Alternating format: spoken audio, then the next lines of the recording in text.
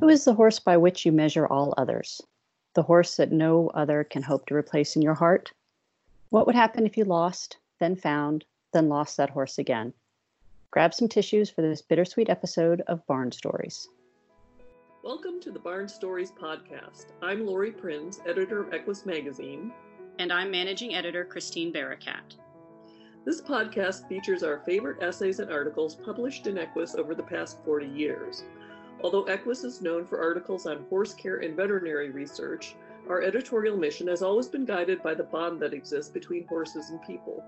And each issue has featured a real-life story that celebrates how horses enrich our lives and touch our hearts. We've searched our archives, chosen the stories that resonated with our readers, and given them new life in this audio format. Longtime subscribers may recognize some of their favorite pieces. And if you're new to the Equus community, these stories will confirm that no matter what sort of saddle you sit in, a deep emotional connection to horses is something we all share. There are plenty of ways to describe a once-in-a-lifetime horse. Some people call them heart horses, others call them forever horses, and to some people they're unicorns. However you describe them, special horses are unforgettable and they leave an indelible mark on your soul. You don't have to own a horse to feel that powerful connection to him. The story we're featuring in this episode explores a relationship between a woman and a once-in-a-lifetime horse who always belonged to someone else. The pair worked together for a bit, then they were separated by circumstance. Years later, they met up again, and the bond was still there. Be forewarned that the story is sad. But if you've ever walked into a new barn and seen a familiar, friendly equine face, you'll identify with the joy this author felt, even for a short while.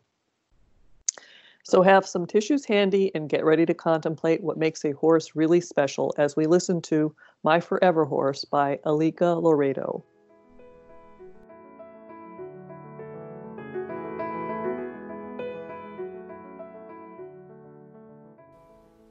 Who is your favorite horse, Miss Alicia? The one you love best? I gaze down into the small face. My students ask this often. Most are waist-high, their hair tucked under pink helmets. Some come once a month in worn jeans and borrowed boots. Others come weekly in expensive outfits from the local tack store. All are starry-eyed and breathless with their first ride, their first canter, their first ribbon. They still have so many firsts ahead of them. I pause to think, what horse do I love best?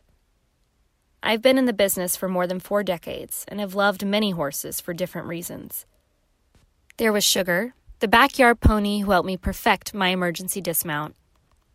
Floyd, my first training project, whom I eventually paired with his perfect owner. Castlewood's Checkmark, a seasoned performer who taught me showmanship and gave me my first blue ribbons. I owe my reputation as a trainer to the many talented horses I've worked with over the years, many of whom brilliantly carry my riders to victory passes. And of course, my riding program would be nothing without my school horse partners, who do their jobs unerringly, day after day. Yes, I have loved many horses, but as I face the pure, innocent emotion beaming from this little girl's eyes, I wonder what answer could possibly satisfy her expectation. In truth, the horse business is often exasperating. Hours of sweat, freezing cold, flies, and bone-weary exhaustion blend with the moments of triumph and jubilation. There is disappointment, loss, injury, old age, and yes, inevitably, death. This little girl wants a love story that transcends all of this. She wants to hear a fairy tale about a forever horse. So what is that elusive something that elevates one horse above all the others to become a superstar in your heart? What name pops up again and again when I try to define words like heart, presence, and courage? What single horse could also be friend, teacher, and business partner? There is one. As the years have passed, I suspect the facts of his life have gotten mixed with the myth of what remains of him in my heart. I don't know that they can be separated even. He is the horse by whom I measure all others. He helped make me, not just as a professional, but as a better human being. I smile at my young student and say, there was an American saddlebred called Folly's Topcat. I never officially owned Top Cat, but he owned my heart from the first day I met him. He arrived at the barn and stumbled off the trailer, tall and gangly, with multiple conformation faults. He was over at the knees and had one dished foot. His head was as long as his neck and his ears flopped. He tripped once on his way to the stall, and I tripped twice leading him. We seemed destined for a future together. His previous barn name had been Cornbread, but we always called him Toppers. I had the privilege of schooling him for a juvenile rider over the next few years.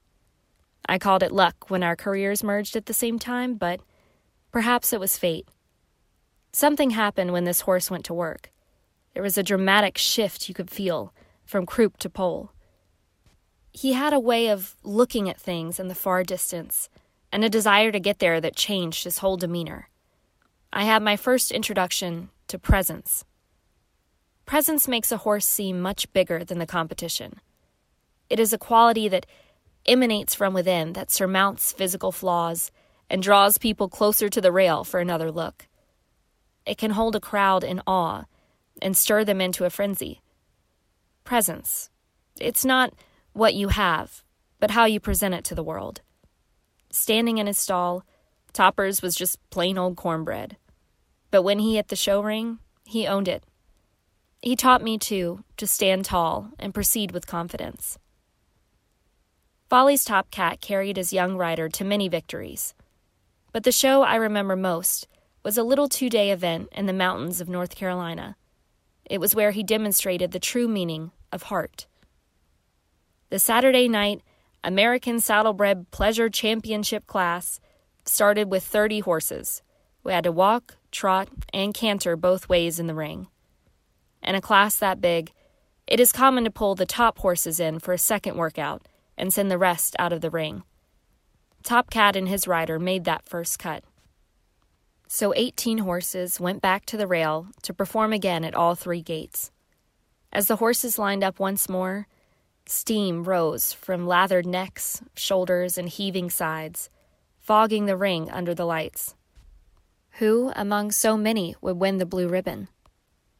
The judge did something rare, even in those days. He cut the class again and sent 8 horses back out to work a third time. Top Cat had already put everything he had into each workout. His rider was exhausted. But on the way back to the rail, Top Cat seemed to gather himself, pulling on the reins as if to say, "Trust me, I will handle this." Then he settled back and started climbing, trotting higher and higher as the mist swirled and the crowd cheered. It was as if he were drawing energy from some divine reserve.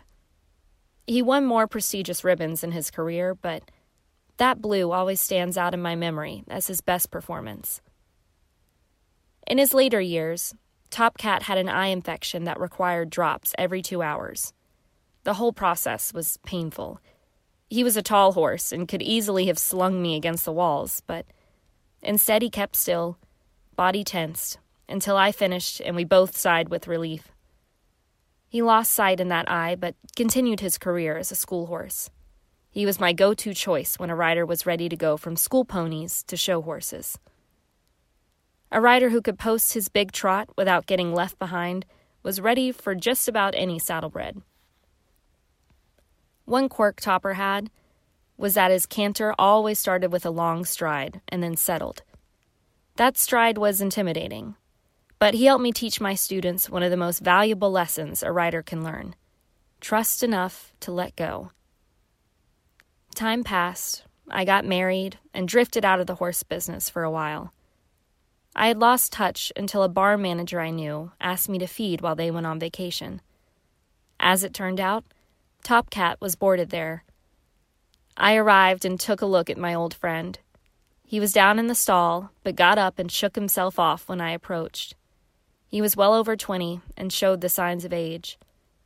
I went on with my rounds, but when I got back to him, he turned to the corner and ignored his grain. I immediately called his owner and the veterinarian and haltered him to start walking. He followed willingly with a few pauses as dusk deepened to dark. When he lay down again, he wasn't stressed, so I let him rest a while I waited for the veterinarian. I ran my fingers into the deep hollow above his blind eye, traced the gray hairs on his face, and stroked those ears he always used so well.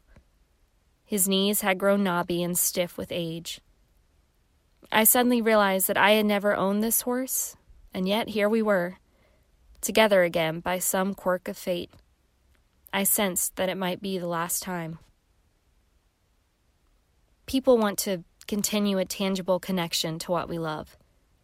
This was the horse who never gave up. Surely he could be saved. This was the horse who taught me the most important lessons of my career and symbolized the characteristics that I continue to strive for. My mind raced wildly for ways to resurrect his body, forgetting for a moment what the cost and quality and dignity of his life might be. Where was the vet? I tugged at the halter.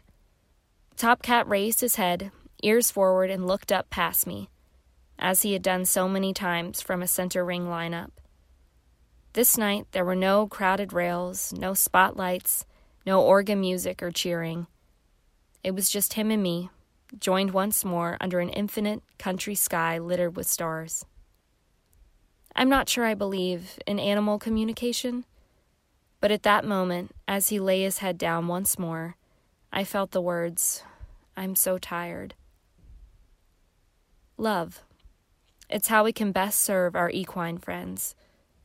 Sometimes we have to give them permission to go, without the added trauma of our own selfish needs. Sometimes we simply need to say goodbye. The veterinarian arrived, but once again, Top Cat, my forever horse, had already taken the reins from my hands to handle it in his own way. Thanks for listening to Barn Stories. We hope you enjoyed this episode. If you have a favorite article or essay from the Equus archives that you'd like us to feature in a future podcast, let us know. You can reach us at equusbarnstories, all one word, @gmail.com. Did you enjoy this episode of Barn Stories? Head over to iTunes to subscribe, rate, and leave us a review. Thanks for listening. The Barn Stories podcast is a production of the Equine Podcast Network, an entity of the Equine Network.